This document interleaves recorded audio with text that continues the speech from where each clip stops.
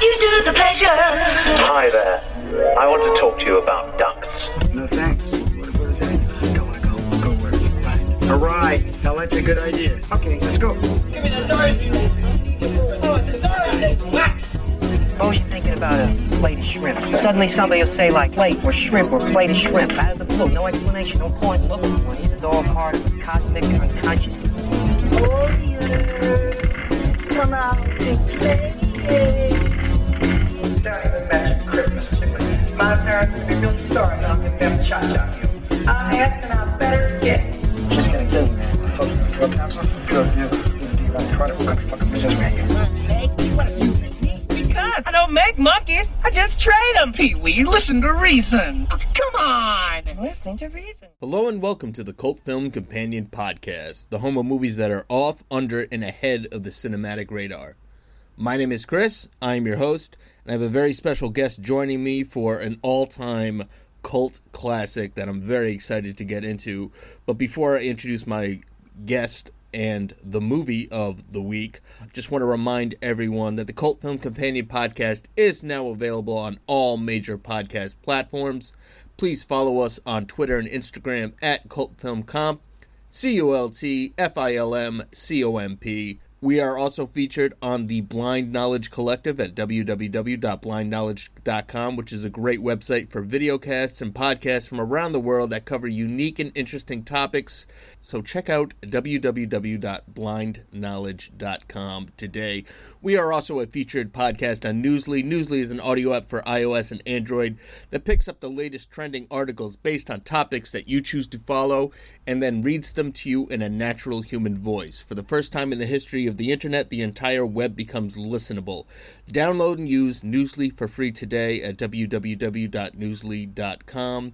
You can find us there under the featured podcast section, and please use the promo code CULTF1LM. That's Cult Film. Drop the I, pop in a 1, and enjoy a month free of Newsly's premium service, courtesy of us. Now, with all that hot dogging and grandstanding out of the way, I would like to introduce my very special guest for Thief, Mr. Caesar Augusto, who is a influencer that brings you the cool and forgotten movies. Caesar, welcome to the show. Hello, Chris. Thanks for having me. I'm very stoked to be on here. And please tell us where we can find you on Twitter and any other social media handles you have. Tell us. You do daily film recommendations. That's correct. I'm primarily on Twitter. My Twitter handle is Rains Hook. And for all you cult film aficionados out there, I got my Twitter handle from the main character from the cult 70s revenge flick Rolling Thunder. Sweet.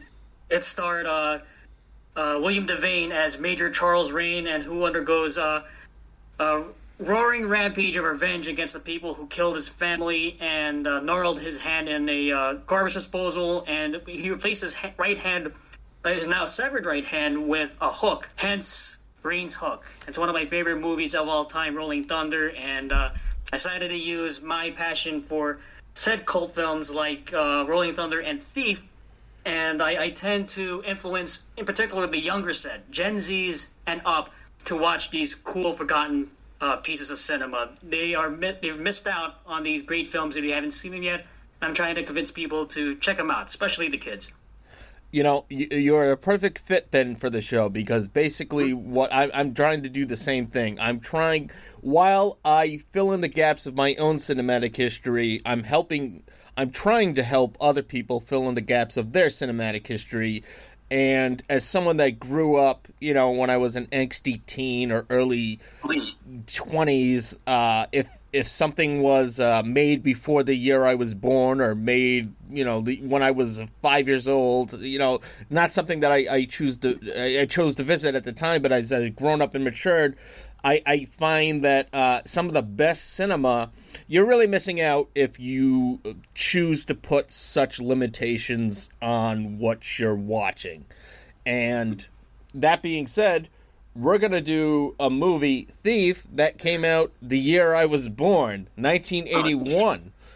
Now, Thief, before we get into the plot and everything about Thief, I'm just going to read off some of the technical aspects of the film. It was written and directed by Michael Mann, and this is his feature film debut. He had previously worked almost exclusively in television, primarily on shows like Miami Vice, which he later turned into a movie of his own.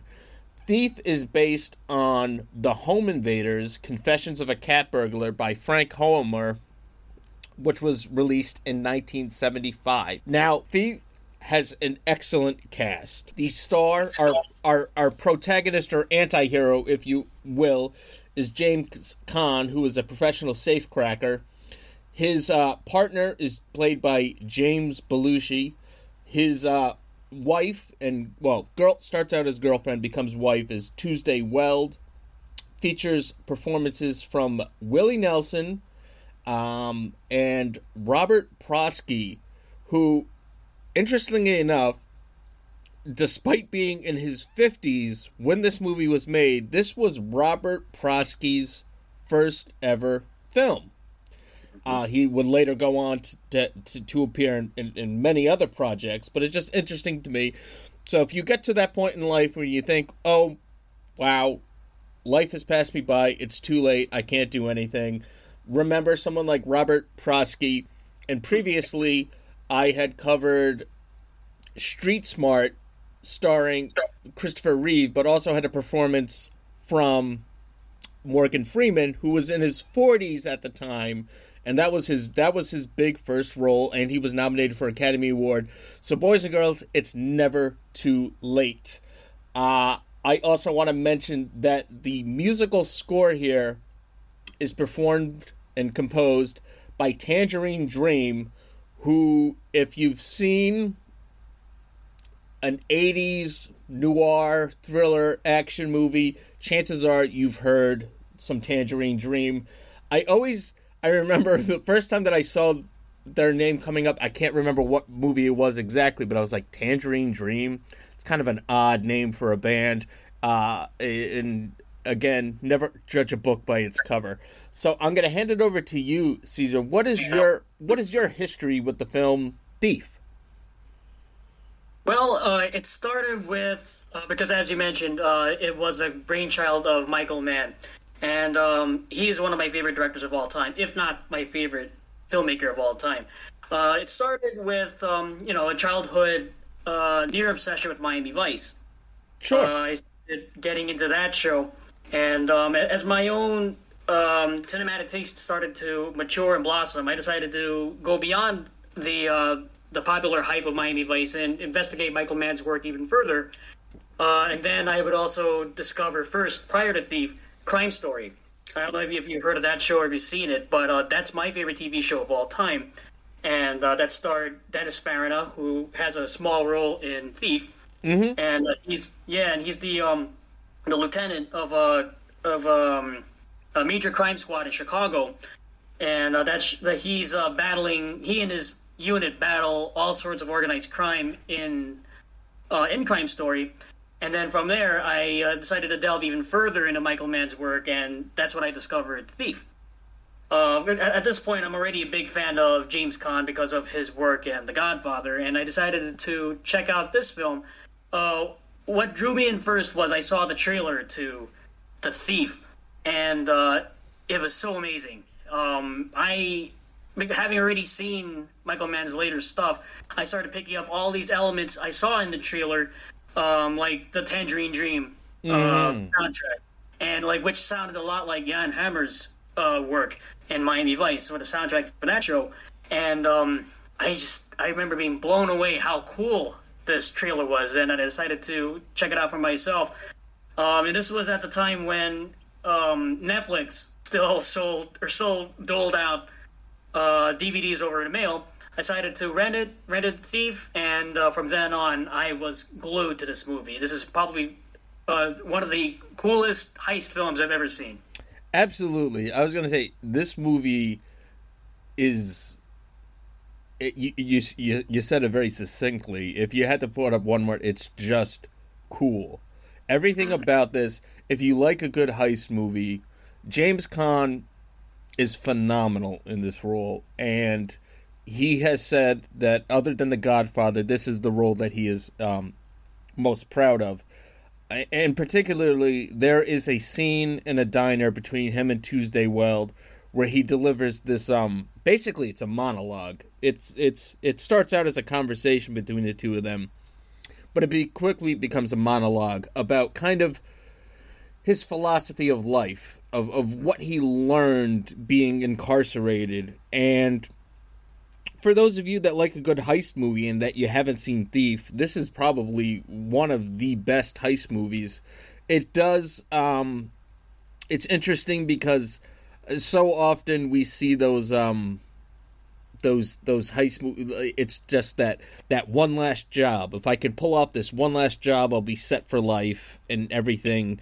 So we kind of got that kind of formula here, but we're introduced to James Caan, and like you said, just from the opening shots of this movie, you can tell that it's got Michael Mann's vibes all over it. The way the camera moves, the way that the movie is lit,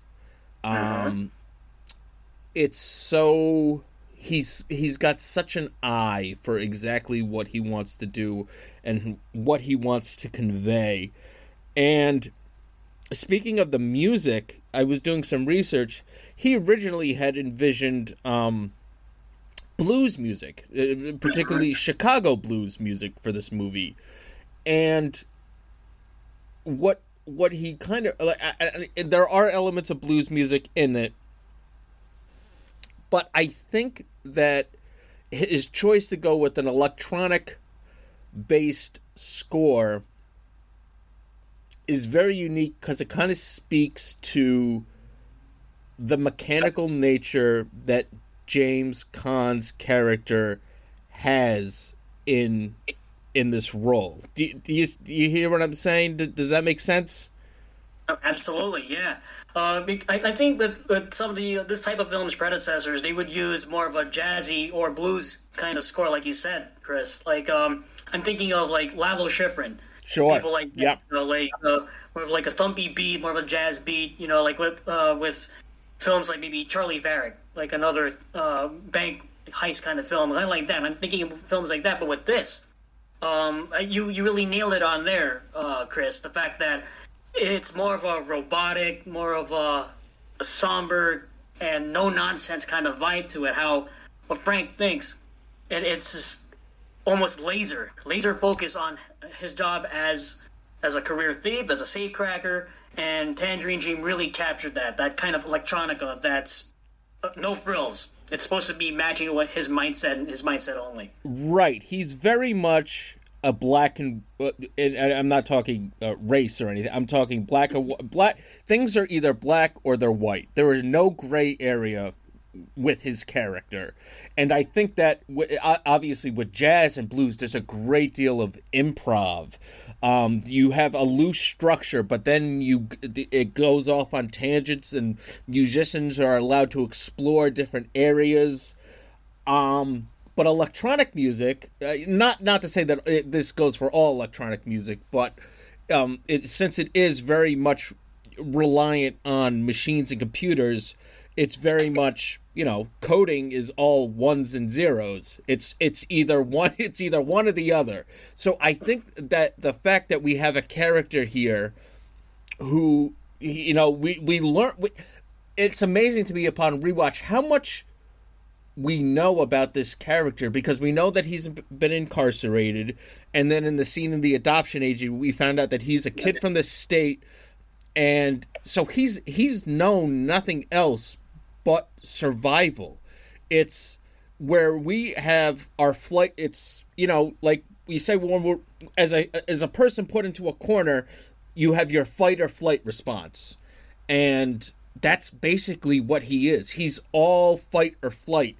And the big mistake that he makes in this movie is that he deviates from what has worked for him so far, because he's very successful. He owns a car dealership. He has a bar that's a front for him. He's well known for getting the job done when he needs to. He works with one partner played by James Belushi. I gotta say, and I'm I'm not generally a fan of James Belushi, but he is excellent in this role. And I think that when I first saw that he was listed in the credits, I was worried that, oh, is he going to ham it up, or is he going to do some, like, cheesy kind of thing? And other than from a couple little jokes here and there, no, he's really, really good in this role. In fact, I had to say, this whole cast is great. My only criticism of the cast, and you know, I'm interested to have a discussion with you, because this is something that I've talked to numerous people about it. Not so much the inclusion of Willie Nelson, but just the fact that he kind of comes off in the grand scheme of things as kind of an afterthought. Like, I wonder if there were more scenes that were kind of cut out or something, because, you know, he's fine. He's not obviously, Willie Nelson is not known for his acting, and I actually found him to be quite distracting the first time I watched this movie, the scene between him and James Caan. But I mean, he, like I said, it almost comes off as an afterthought, and I understand why he's there. He's very much a father figure, but there's just kind of very little substance there. What are your thoughts on the cast in general, but also just like the inclusion of Willie Nelson? What you thought of his performance? Starting with your comment on Jim Belushi, yeah, he surprisingly did very well. You know, he's typically a comedic actor, you know, like specialized in goofy characters, but he proved to be a pretty good psychic in this movie. He was Barry, Frank's partner in crime, and did a pretty good job. And it only made me wish that Belushi actually played it straight more often than he would later do. As far as Willie Nelson, I could see why for the first time around you may see him as just an afterthought, as in like what's this character supposed to be, like what's it all about. I kind of had a similar feeling about that too the first time I've seen Thief, but after repeated viewings, it did dawn on me that he is basically there to give Frank a certain type of humanity that, despite being a child of the state, a ward of the state nearly all of his life, he did have positive influences in his life, and Okla, Willie Nelson's character, was that. He was like he was a mentor. He would teach Frank all the tricks of the trade of becoming a professional safecracker. Plus, he taught him how to survive in the joint. I see him as that. You know, he's that type of character to help move along our protagonist, our anti-hero, to give him at least a shred of humanity. You know, he's not totally devoid of human touch. He was there to show, kind of, I guess, like to add to the backstory of Frank, that this guy helped shape Frank to what he is now. You know, like a professional crook. He taught him the ways of being that type of thief that he is. You know, just popping over open safes. Don't be a cowboy. Don't do home invasions. He's that type of exposition character, I guess you could say. He's there to mold Frank, and now we know what kind of a crook he is, and ultimately a man. Yeah, you know, and you say that he's adding a bit of humanity, and at first I was going to say, well, what about his relationship with Tuesday Weld? And then I had a thought that dawned on me, and it only kind of happened upon this last reviewing before recording this podcast, is that Frank doesn't really know any other life and doesn't really know what a real family is. So it's almost like an outsider trying to put together the pieces of what he thinks a normal life is. You get the wife, you get the kids, you get the house, and, well, I've got enough money from all this work, so I could I think he makes a comment about I could sit around and watch daytime TV. He doesn't. I don't even think that he necessarily wants any of these things. I think he's grasping on trying. And going back to the title Thief, he's trying to steal a life. Like, he's trying to steal a life and make it his own. He seems, he seems, he's not really the romantic type when it comes to women. He has no, I'm just thinking back to, like, the adoption agency. He doesn't care what kind of kid he has. He just wants to have a kid because I think that he thinks that that's what this kind of life he's trying to put together is. His picture of a life. Well, I need to. It's so like Thief. I think it's almost like a dual meaning. We're talking about someone that actually steals for a living, but he's also kind of like stealing pieces of life and trying to put together this puzzle of what he thinks he wants out of life. And I'm not so sure how much of it he genuinely cares about. Like I said, with the kid, I'm not going to repeat some of the terms that he uses to refer to the kids here. Because the way he talks, it's very much just like, I don't care. Like, it's almost like a status symbol, which kind of makes him, it's. I'm not really sure. What are your thoughts? Like, does anything I just said make any sort of a sense of his characterization here? Oh, absolutely. And you know what, Chris? You would have made a hell of a good FBI profiler or a phonologist if you're this good at analyzing criminals. That's a pretty good analysis right there. I'll just mention I my major in school and previous to taking up writing as a career, I was a psychology major and I worked with people with substance abuse and mental illness. So I've been around. I've never personally been involved in the law myself, but I've accompanied my clients to various different hearings and whatnot. So I am very familiar with kind of, and I don't want to say he probably has some sort. He probably has some sort of personality disorder if I was going to diagnose him. But please, I'm sorry I interrupted you. No problem. No, it's a good little, it's good backstory in your end. That's pretty cool, Chris. Thanks for sharing. No problem. Do you remember back in the diner scene where Frank shows the collage that he made for himself, and he shows that to Jesse, yes. Tuesday Weld's character? Right there, that's his dreams. Yep. That's his what he yearned for. Basically he has this fantasy of if he never became a thief, if he just became a regular Joe Schmo, that would be what he would have by that point. He would have kids, a house. Oakla would probably have been his surrogate father. Right. It's right there and then. That's a glimpse of the man that Frank wanted to be, but ultimately could never get. And it's pretty tragic, if you ask me. It's because it's his reality, and that's what he not only to show Jesse that, he shows us, the audience, that this basically this almost Frankenstein monster kind of feel that he is. He was shaped like this. He's like not born into it, but he was shaped like it, and it's sad stuff. But it's what he wanted, and we got a taste of that now.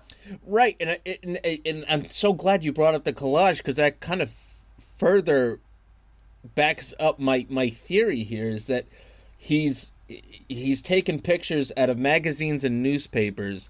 These aren't even like his own dreams. Like, he's stealing images to put together a life of what he wants, because he hasn't had the life experience to formulate these dreams other than what he's seen happen with other people.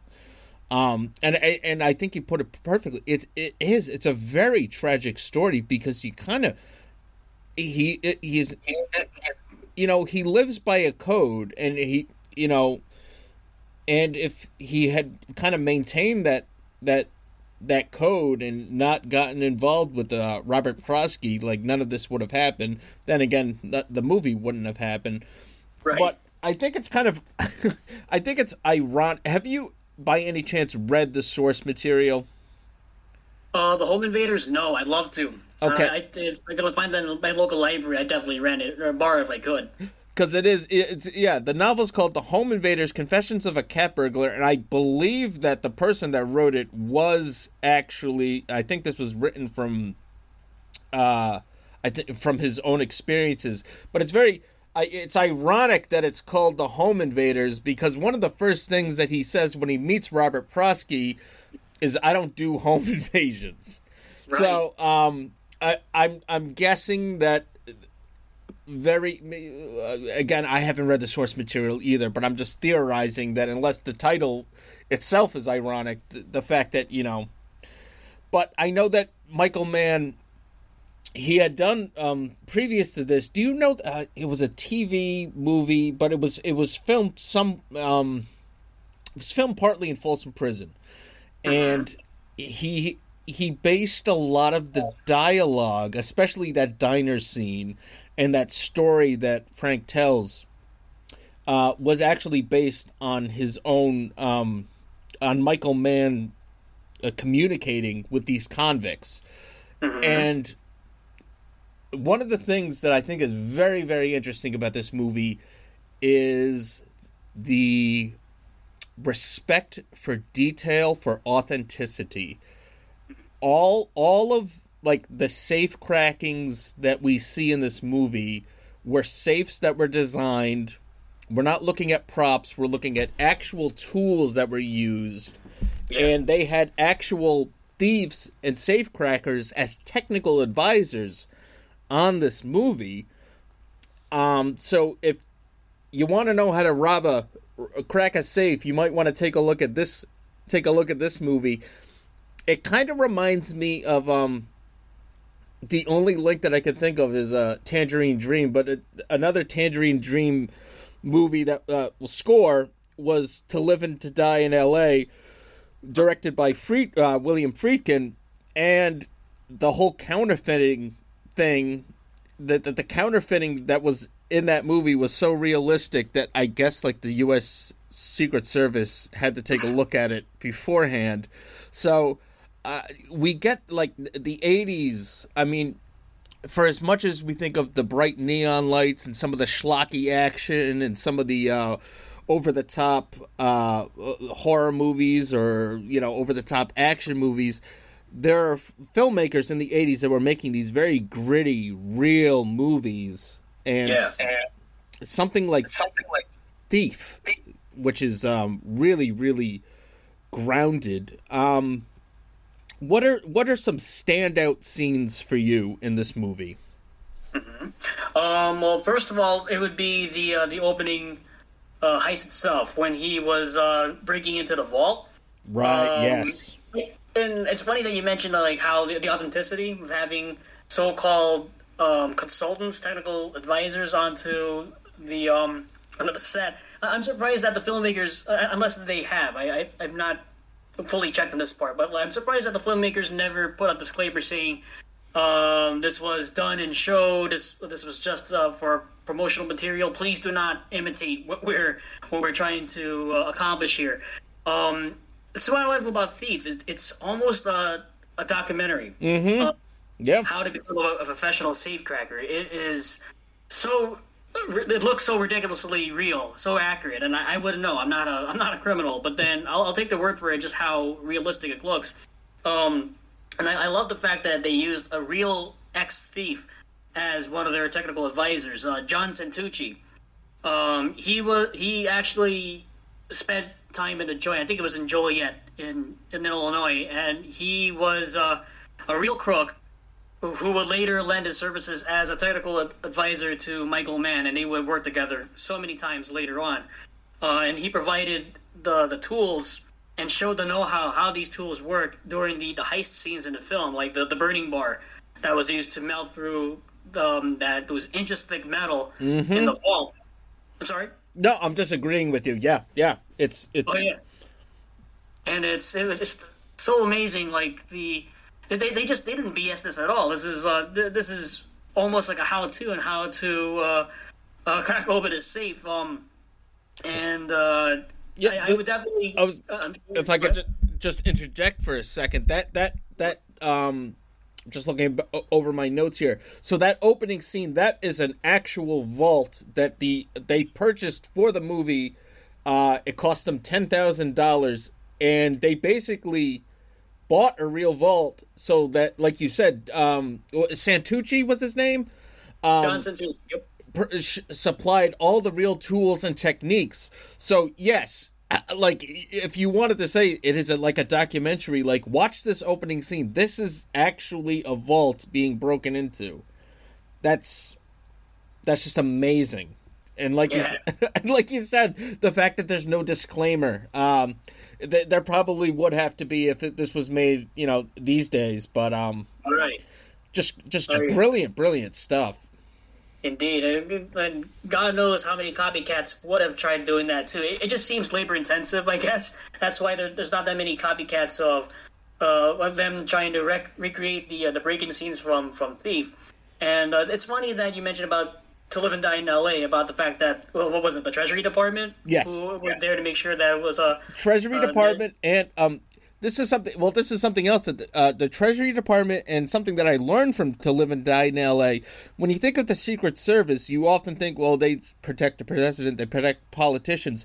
They're also heavily involved in counterfeiting. I'm not sure why, but they are. So yeah.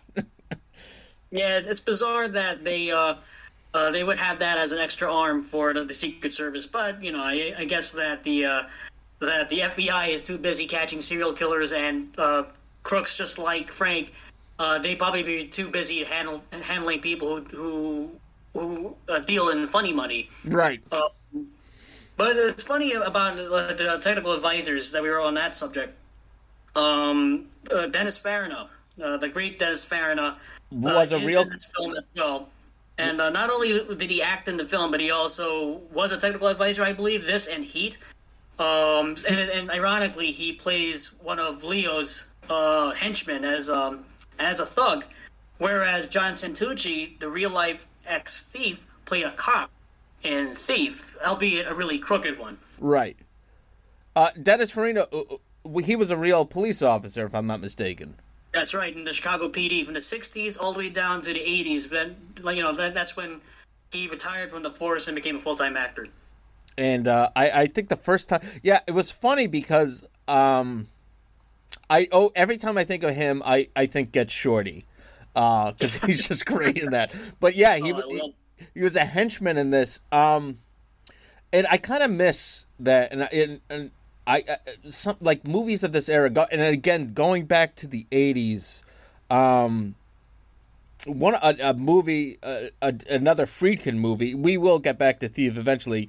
But for my money, Cruising is one of the most underrated police movies ever, and the history behind that movie. If you're interested, to the audience listening, I delved into Cruising. That's something that I've covered, but I kind of miss the fact that movies now get so fantastical, and I get it. If fantasy is your thing, Lord of the Rings, the MCU, I miss the realism, and these filmmakers would go out of their way, not to say that they don't now, but they seem to have a real passion for authenticity, and the authenticity of Thief just it's all over the place. The way that he handles his business, the way that he has a front for his money is by, a used car lot and a restaurant. There's so many different elements here at play, and it just makes for such a great dynamic movie. And the fact that Robert Prosky, for being his first time in a feature film, and being an older gentleman, he's menacing in this movie. Oh, absolutely. He kind of started off as almost like a criminal Santa Claus, wasn't he? Like he was all benevolent. He was all kind of jolly and laughing until the scene where he's forcing Frank to become a full-time employee under his employ, and then Leo just becomes the fucking evil entity. He became basically Hannibal Lecter in this case. It was just so scary, that monologue that he tells Frank that he's going to force Frank's girlfriend Jesse into prostitution and then sell their adopted baby and turn him into hamburger meat. Yeah. That was nightmarish. Oh my god, I couldn't believe it. And I love and again, this goes back to the brilliant cinematography. I have the cinematography here somewhere in my notes. He shot a great deal of movies. He actually shot one of my all-time favorite rock musicals. He shot the cinematographer that worked on Thief also shot Purple Rain. So he's forever in my He's someone that, and I don't think he ever worked with Michael Mann again. But his cinematography here, he worked a great deal in the 80s. And then I started looking later in his cinematography, and he started directing some schlock in the 90s. But you got to pay the bills somehow. But I love the fact that, yes, the monologue is delivered, but like the camera is tilted upside down. So he's like, as a viewer, you're looking at Robert Prosky upside down, delivering this menacing monologue. And to me, putting the audience into Frank's shoes in that moment, just a great work with cinematography and just everything about this. There are scenes, the opening scene is just full of just these beautiful long shots and cars driving down. Like there's something about it, especially my co-host loves these just something about a car driving at night with the street lights. It's very atmospheric. And there's it's just a great use of color and locations that this movie takes place in. We've got shots on a rooftop when they're scouting out one of the vaults. We got shots on the beach. It's just for a debut feature film. It's already got the Michael Mann fingerprints there on it. Absolutely. I'm thinking, harkening back to the beginning part of the film where Frank is driving. That's a classic Michael Mann stamp in of itself. It's always that atmospheric night drive. You know, that the Miami Vice fans should know about this. Like Crockett and Tubbs driving to their next thing in the pilot episode of Miami Vice. I immediately thought of that scene when Frank was driving on his way to the score. I don't know how Mann captures that, but it's just brilliant. You know, but plus like the rainy streets and the lights shining on there. This is neo-noir personified. When you say this is, if it weren't for this, we wouldn't have cool heist films today or cool TV shows today. That's what makes Thief so memorable. Is it's the first of its kind. I don't even want to say MTV style film noir. Well, I guess it kind of is. It's slick. It's colorful, but at the same time, it's extremely well done and artistic. It's not flash for the sake of flash. No, it's auteur's. No, I shouldn't even say. Well, I guess it is an auteur kind of work. It's a serious, aspiring filmmaker's dream to make something like this, and if they want to go down that route, you should definitely watch Thief first. Right, and you were just talking about some shots that reminded you of other Mann work. I'm thinking of there's a shot in Collateral where he looks in the back. There's coyotes crossing the empty L.A. streets. You know, again, there's you can always. It's interesting to me. I've done this quite a bit on my show. Is going back to the first works of a director to see if you can find, you know, the foundation there of the greatness that would come. And I would have to say, though, you know, we talked a lot about Miami Vice. I think that the later Michael Mann movie that this Thief reminds me of most is probably Heat. Yeah. Absolutely. because he is especially it's we've got the cops and we've got crooked cops and Thief and whatnot, but I'm just thinking of in Heat we've got the diner scene between Pacino and De Niro, and here in Thief we've got the diner scene with Tuesday Weld and James Caan.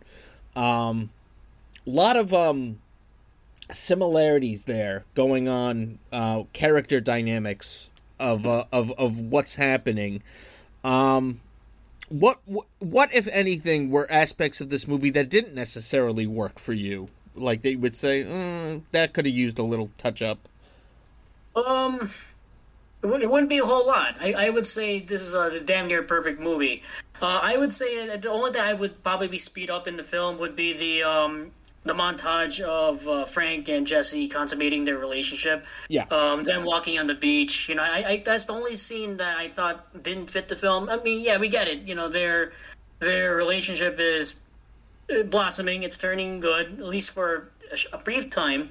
That would be the only scene where I would at least put on a cutting room floor. Kind of it's almost like a needlessly happy scene in an otherwise really bleak, atmospheric but awesome film. Right. This movie comes in at a lean 100 minutes, and I'm not sure the length of the other Michael Mann films off the top of my head, but I'm gonna warrant a guess that this is probably one of if not his shortest movies. I know Heat is probably 2.5 hours long. 2 hours long. Yeah, Collateral's a good 2 hours. Miami Vice was epic. It was basically an epic Miami Vice episode. But I could have done with either doing away with some of that kind of stuff or at least fleshing it out. You got to go one way or the other. The middle ground here, like the stuff with Willie Nelson, some of the relationship stuff, I think you needed to either flesh it out more or kind of just do away with it. But as far as a debut feature film, I mean, you can't do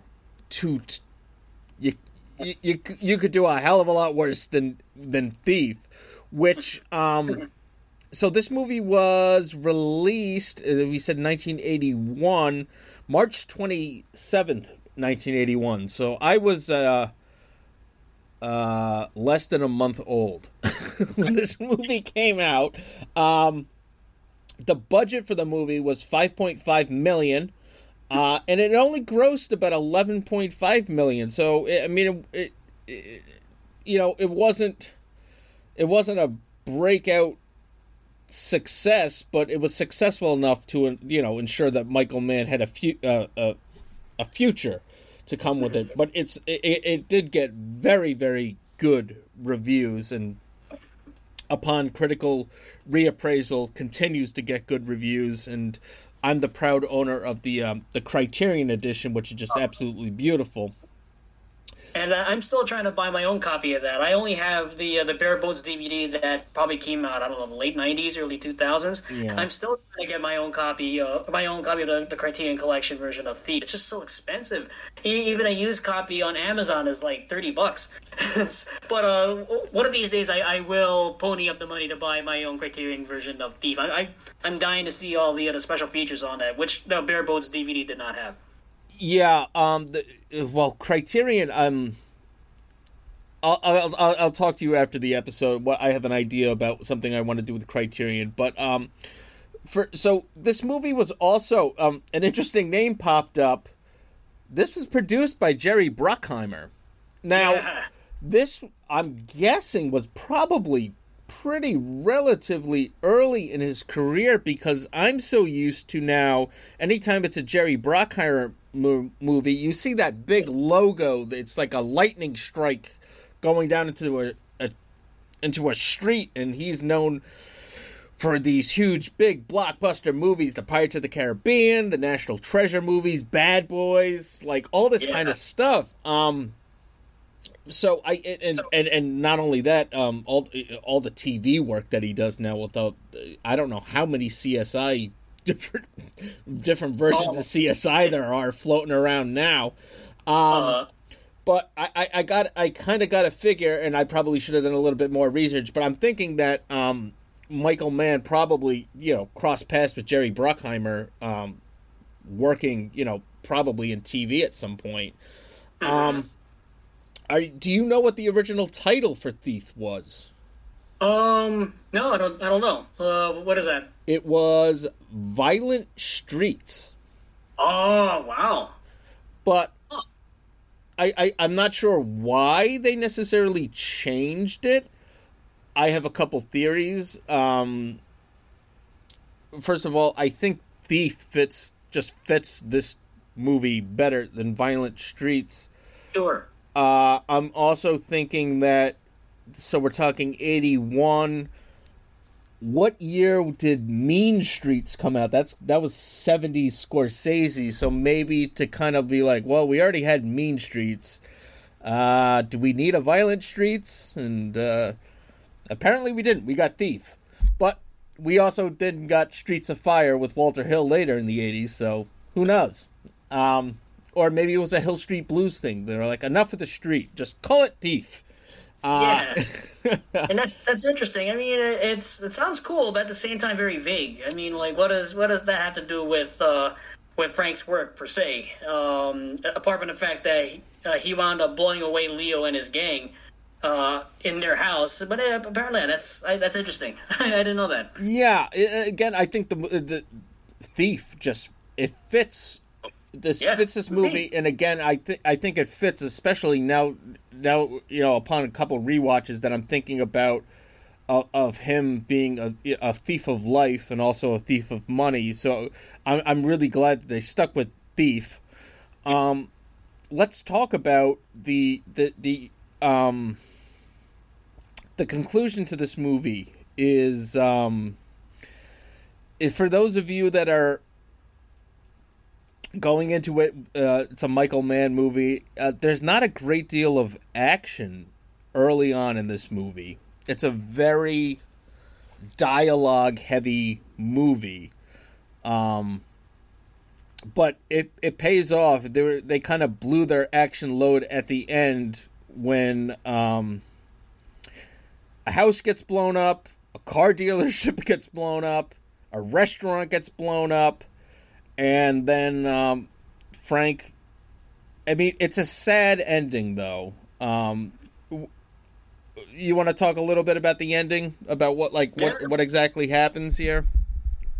Well, apparently when Frank refuses Leo's employment plan, a full-time safecracker for Leo, the big Chicago fence, Frank just goes apeshit. He forces Jesse to go away with their adopted son. We totally forgot. Not only does Leo threaten Frank's entire life, he also kills Jim Belushi. He kills Barry. Yeah. Yep. In a very unceremonious way. Like he and Farina jump Barry. They blow him away. Horrible way to die, if you ask me. Mm-hmm. From there on, Frank just goes on his vengeance trail. As you said, Thief is a very slow burn movie. It's very dialogue heavy, very character enriched. Not a whole lot of action up until when the action hits, and when it hits hard. It hits fucking hard. It's kind of like a Tarantino film or an Elmore Leonard novel. All these pieces of fiction. It's basically you have to have that right kind of patience to sit through. I can kind of see why, now that I think about it, I can see why Thief was only a modest hit in the cinema, because your Rambo and Terminator crowds aren't going to care for this kind of film. When you say, Chris? No, they're not. They want one-liners, they want action. Fair enough. You know, I like those movies too, but then I'm more geared towards intelligent, masculine macho films like Thief, because it's so grounded in realism. And going back to the ending of the film, Frank storms Leo's house. He kills Tom Signorelli, the character of, the actor who plays Leo's Toady. And after he kills them both, Farina's character, Carl, I recall his name now. Carl comes in with a shotgun and tries to level the playing field a bit, and he shoots Frank. Frank gets hit, but then thankfully he had Kevlar on. He had a bulletproof vest, and he manages to kill Carl. And then right then on, you see Frank walking into an uncertain future, into the darkness. It's such a sad ending.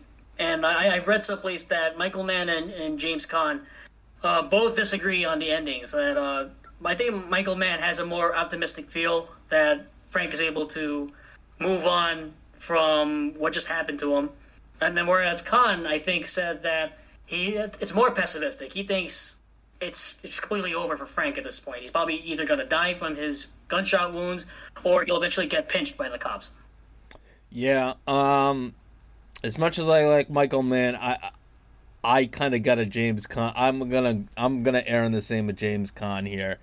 I think that we see him trying to put together this life for himself, trying to make this collage that he made in prison become a reality, and he's doing it so mechanically that there are really no emotions involved. And I was talking about this earlier. He's just like, well, I don't think like he really, I don't think I think he has the capacity to love and to care because he clearly cares about Okla. Right. But as far as his relationship goes, he just seems very disconnected emotionally from his own wife. We see in the adoption agency that his emotional connection to having a child is kind of a selfish one. It's not so much that he wants to raise and love a child. He wants it as kind of a symbol or as like an aspect of his status. To be like everybody else. Right. And I think that once he realizes that, you know, he kind of should have stuck with his guns and not gotten all involved with Robert Prosky, he disassembles his life mechanically. Like, he put it together. He was putting together the pieces of the puzzle, and when the puzzle was complete and it wasn't what he wanted or what he thought he was going to get, he's so easily able to just disengage himself that he tells his wife, like, he doesn't even, I don't even think he tells her that he loves her at the end. Like, he's just like, you're going to take this money, you're going to take our son, you're going to give so-and-so the money, and then you're just going to disappear. There will be more money, but, like, you're never going to see me again. Like, he's just so detached. He's such a detached person. And I think that comes from being a child of the state, a ward of the state, spending years in the penitentiary. But he does, I mean, his relationship with the Willie Nelson character shows that he does have this capacity to love and to care for someone, but it's not there once he's on the other side of the bars. It's not. He's very confused, and because he goes to Willie Nelson's for advice about, what do I do? She doesn't know what I do. And, he kind of spills the beans to her about everything that he does. But he's also, like, while he's doing it, he's telling her things. He's talking all about material possessions, and he's not really talking about himself or what he has to offer. He doesn't tell her that, like, I'd be a caring husband and a loving father, and I'm a good cook, and I could fix up things around the house. He's talking about how much his shoes cost, and how often he's changing clothes, and his cars, and all this kind of stuff. To him, he's lacking humanity. It's he's almost, I think he said, like the music, he's like robotic. Like he's been programmed this way through being in the system. Mm-hmm. Yeah, and it begs the question, like, does he really love Jesse after all? I think he was only just really qualifying himself as a possible provider for a family that he hopes to have with Jesse. Like, he's saying that he wears $100 slacks, wears like the gold watch. Sure, he can get all those nice things and he can make money out of it, but then ultimately he would make a rotten father. He would make a rotten husband. Oh, yeah. And yeah, he's just only living for the moment. And I really don't think that he is a good man. Frankly, he isn't. No. But you feel sorry for him, and then like Frank has pathos, I guess you could say. The fact that he invokes that kind of sympathy. I mean, not only he's the star of the show, sure, he's the protagonist, and we're supposed to root for him in a way, but somehow it works, and it reminds me of the line from Heat. Where Neil McCauley, like that mantra that he has, don't let yourself go and get attached to anyone not willing to walk out in 30 seconds flat if you feel the heat around the corner. Frank should have had that. He should have listened to Neil McCauley. If they've ever met, Neil McCauley would have been a pretty good mentor to Frank, too, along with Okla. He never should have been attached to anything that he was going to let go of otherwise, and that ending proved it, didn't it? It did, yes, but now that you mention it, I'm thinking that he might not be in love with her, but at the very least, he does love her in a weird sort of way and cares for her, because he sends her away and he knows that he can't go, because if he goes with her, they're going to be forever looking over their backs. They're always going to have to be on the run. And for her to be free of him, I think he kind of realizes there's a scene, and to some people it might seem like a throwaway scene, where they break the final vault heist. Belushi and the other guy are emptying out the vault, and he just sets up a chair, and he just sits there, and he lights up a cigarette, and he just stares. Mm-hmm. And like you could say that oh, that's a throw. Nothing's being said. There's no action going here. I think that scene is a turning point for him, and he thinks that this is it. He's achieved. This is the. I said it was going to be one last job, and then I can live my life. And then when he goes to collect his money, and he finds out that it's being put into investments and he's going to double his money, but he, instead of saying, okay, I can wait, he's a no-nonsense guy. Like I said earlier, it's either black or it's white. I was supposed to have, the white was, this is my money and I'm gone. But Robert Prosky's saying, no, we're dealing with the gray area here. Here's half your money, and then in a month or two, the rest of your money will be tripled by then, and he doesn't want that. And once he finds out that that's not the way it is, that scene of him just staring into an empty vault, smoking a cigarette, comes on to, okay, there's no other way out of this. And once his partner is killed, and I have to say, I love the little shootout at the car shop is just brilliant. Right. Just the way that it's just all those overhead lights of a cheesy used car lot that you see. It's a great setting.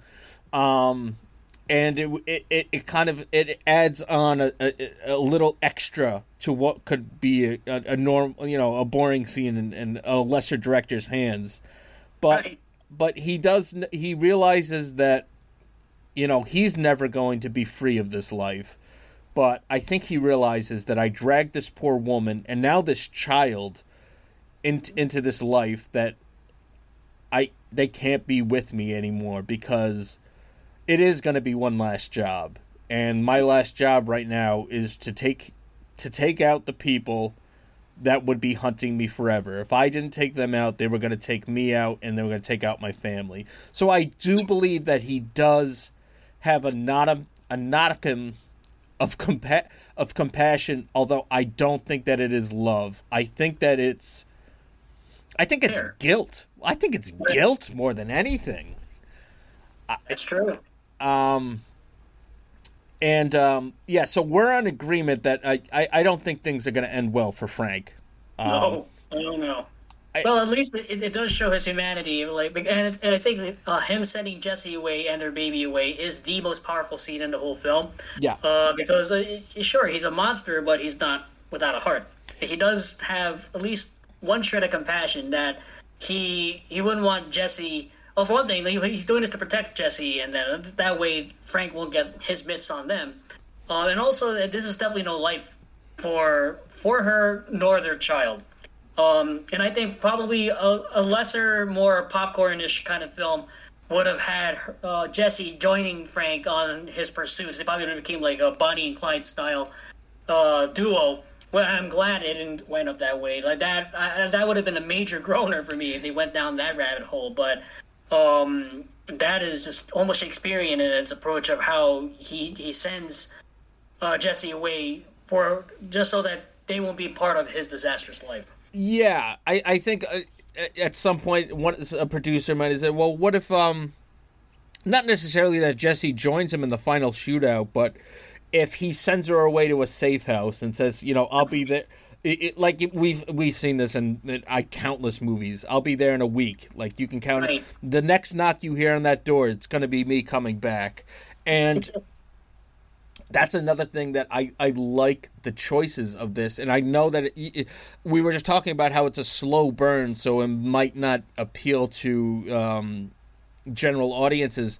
And it's kind of a downer ending. I mean, regardless, either he walks away into the night and disappears and he's okay down the road, or he dies from his gunshot wounds. We don't know. For me, I'm okay with an ambiguous ending. I know it drives some people up the wall because they want either Sequels. they want everything all wrapped up all nicely in a nice tight bow. Like, I need to know exactly what happens when after the movie is over. I need to know that either the characters are dead or they're okay. I err on a quote from one of my favorite directors. John Waters says, "I don't know about you, but I want to feel miserable when I leave the movie theater." And I'm not sure that I necessarily want to feel miserable, but I at least want to have an ending that's realistic to the story that's being told. And I think the ending shot of him just walking down this suburban street, a street that he doesn't belong on, with the police sirens in the background. It's just like you said. It's Shakespearean. It's poetic. Mm-hmm.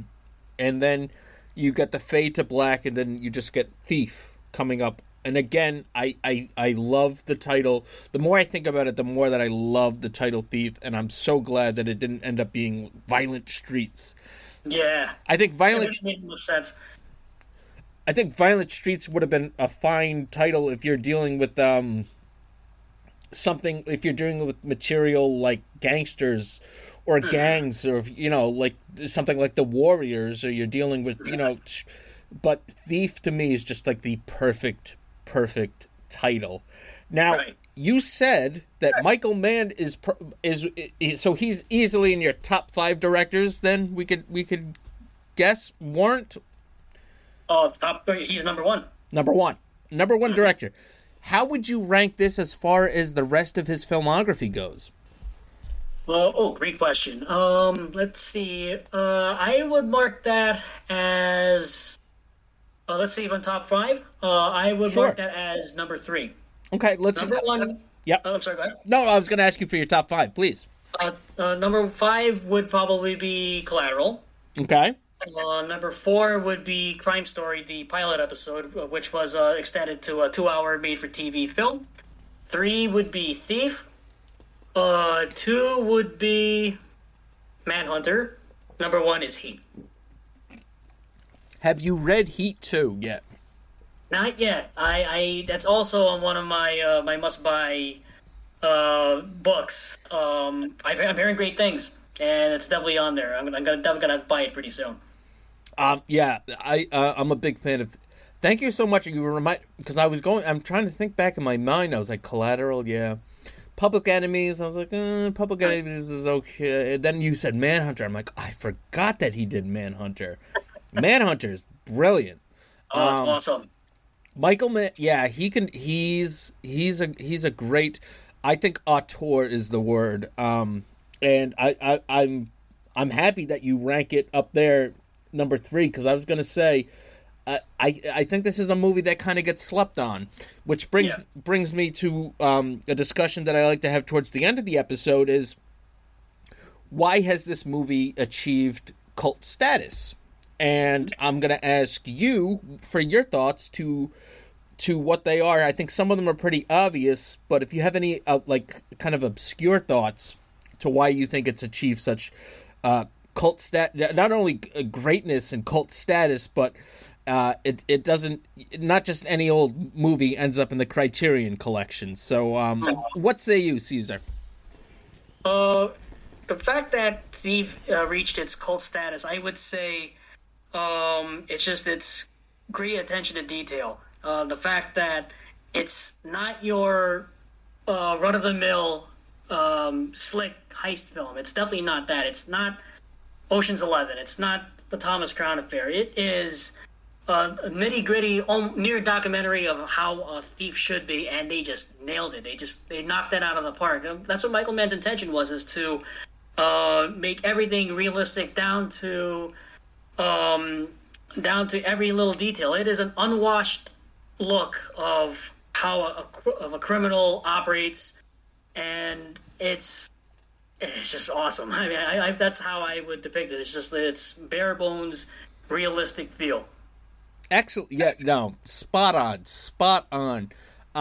So for me, because I'm always I'm currently writing an article about what constitutes a cult film, and it's hard because I have all these ideas in my head and I'm trying to put them down onto paper, and it's a mess for me.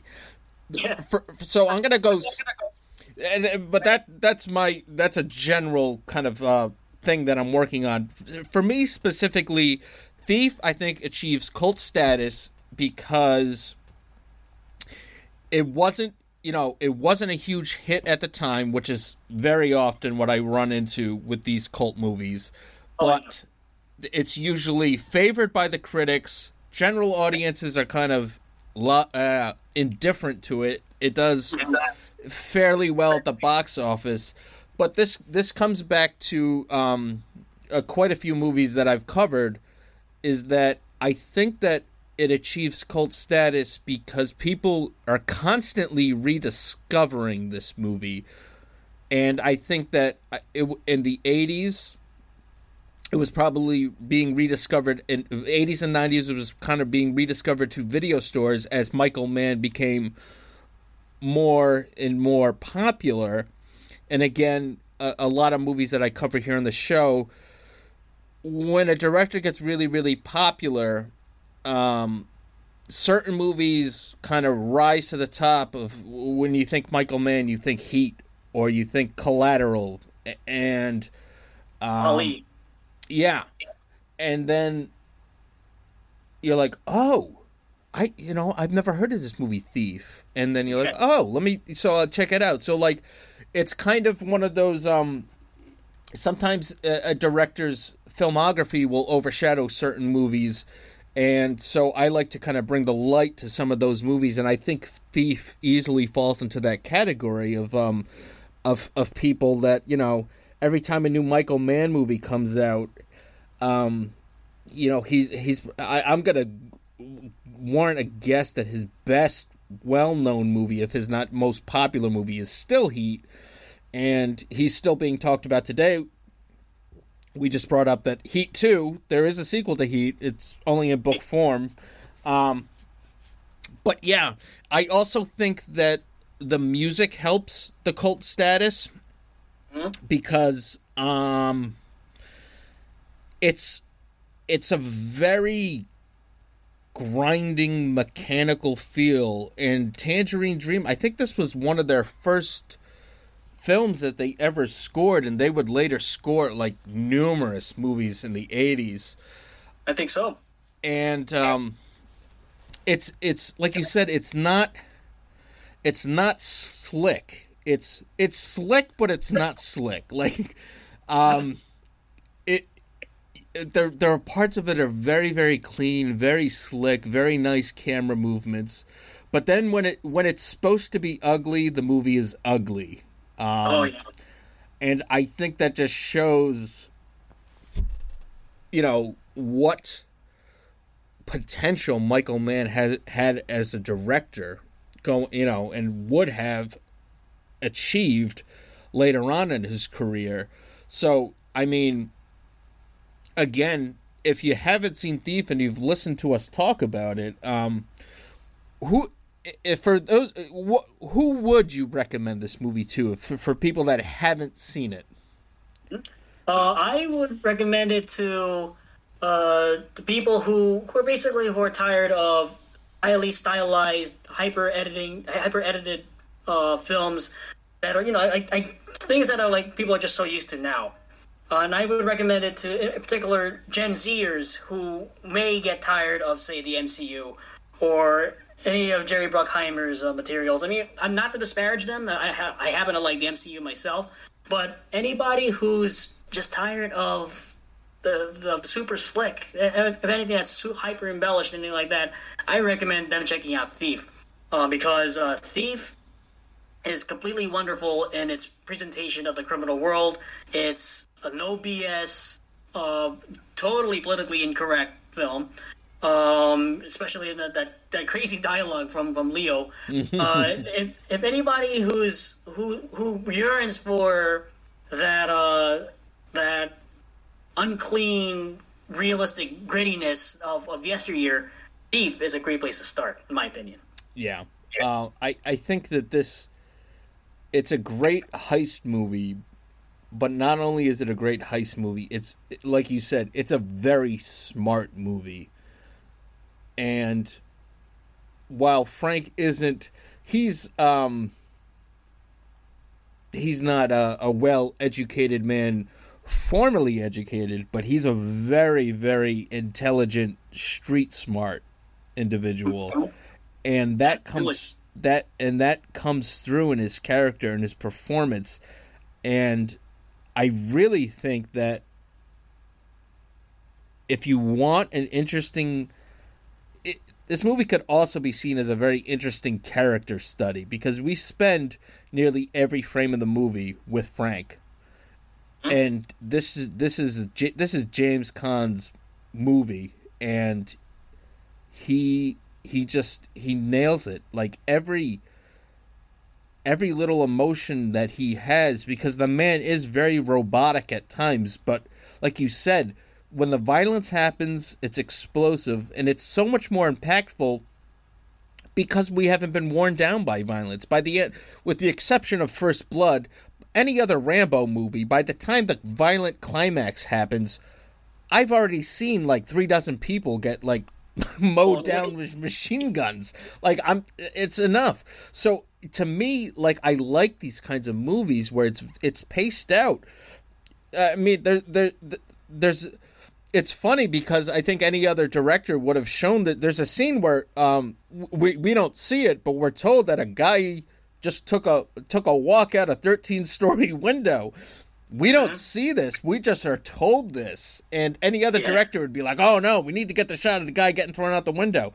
But, I mean, there's something very tactful about the way that Michael Mann handles his material. And I just think that this is something to, if you're a fan of Michael Mann, check it out. If you like a smart, intelligent thriller, check it out. If you want to see kind of how to break into a safe, and you want to do it on your own safe, just to check out your own safety precautions and not break into anybody else's personal property, check it out, because, this movie's kind of a handbook on how to be a safe cracker. so to speak.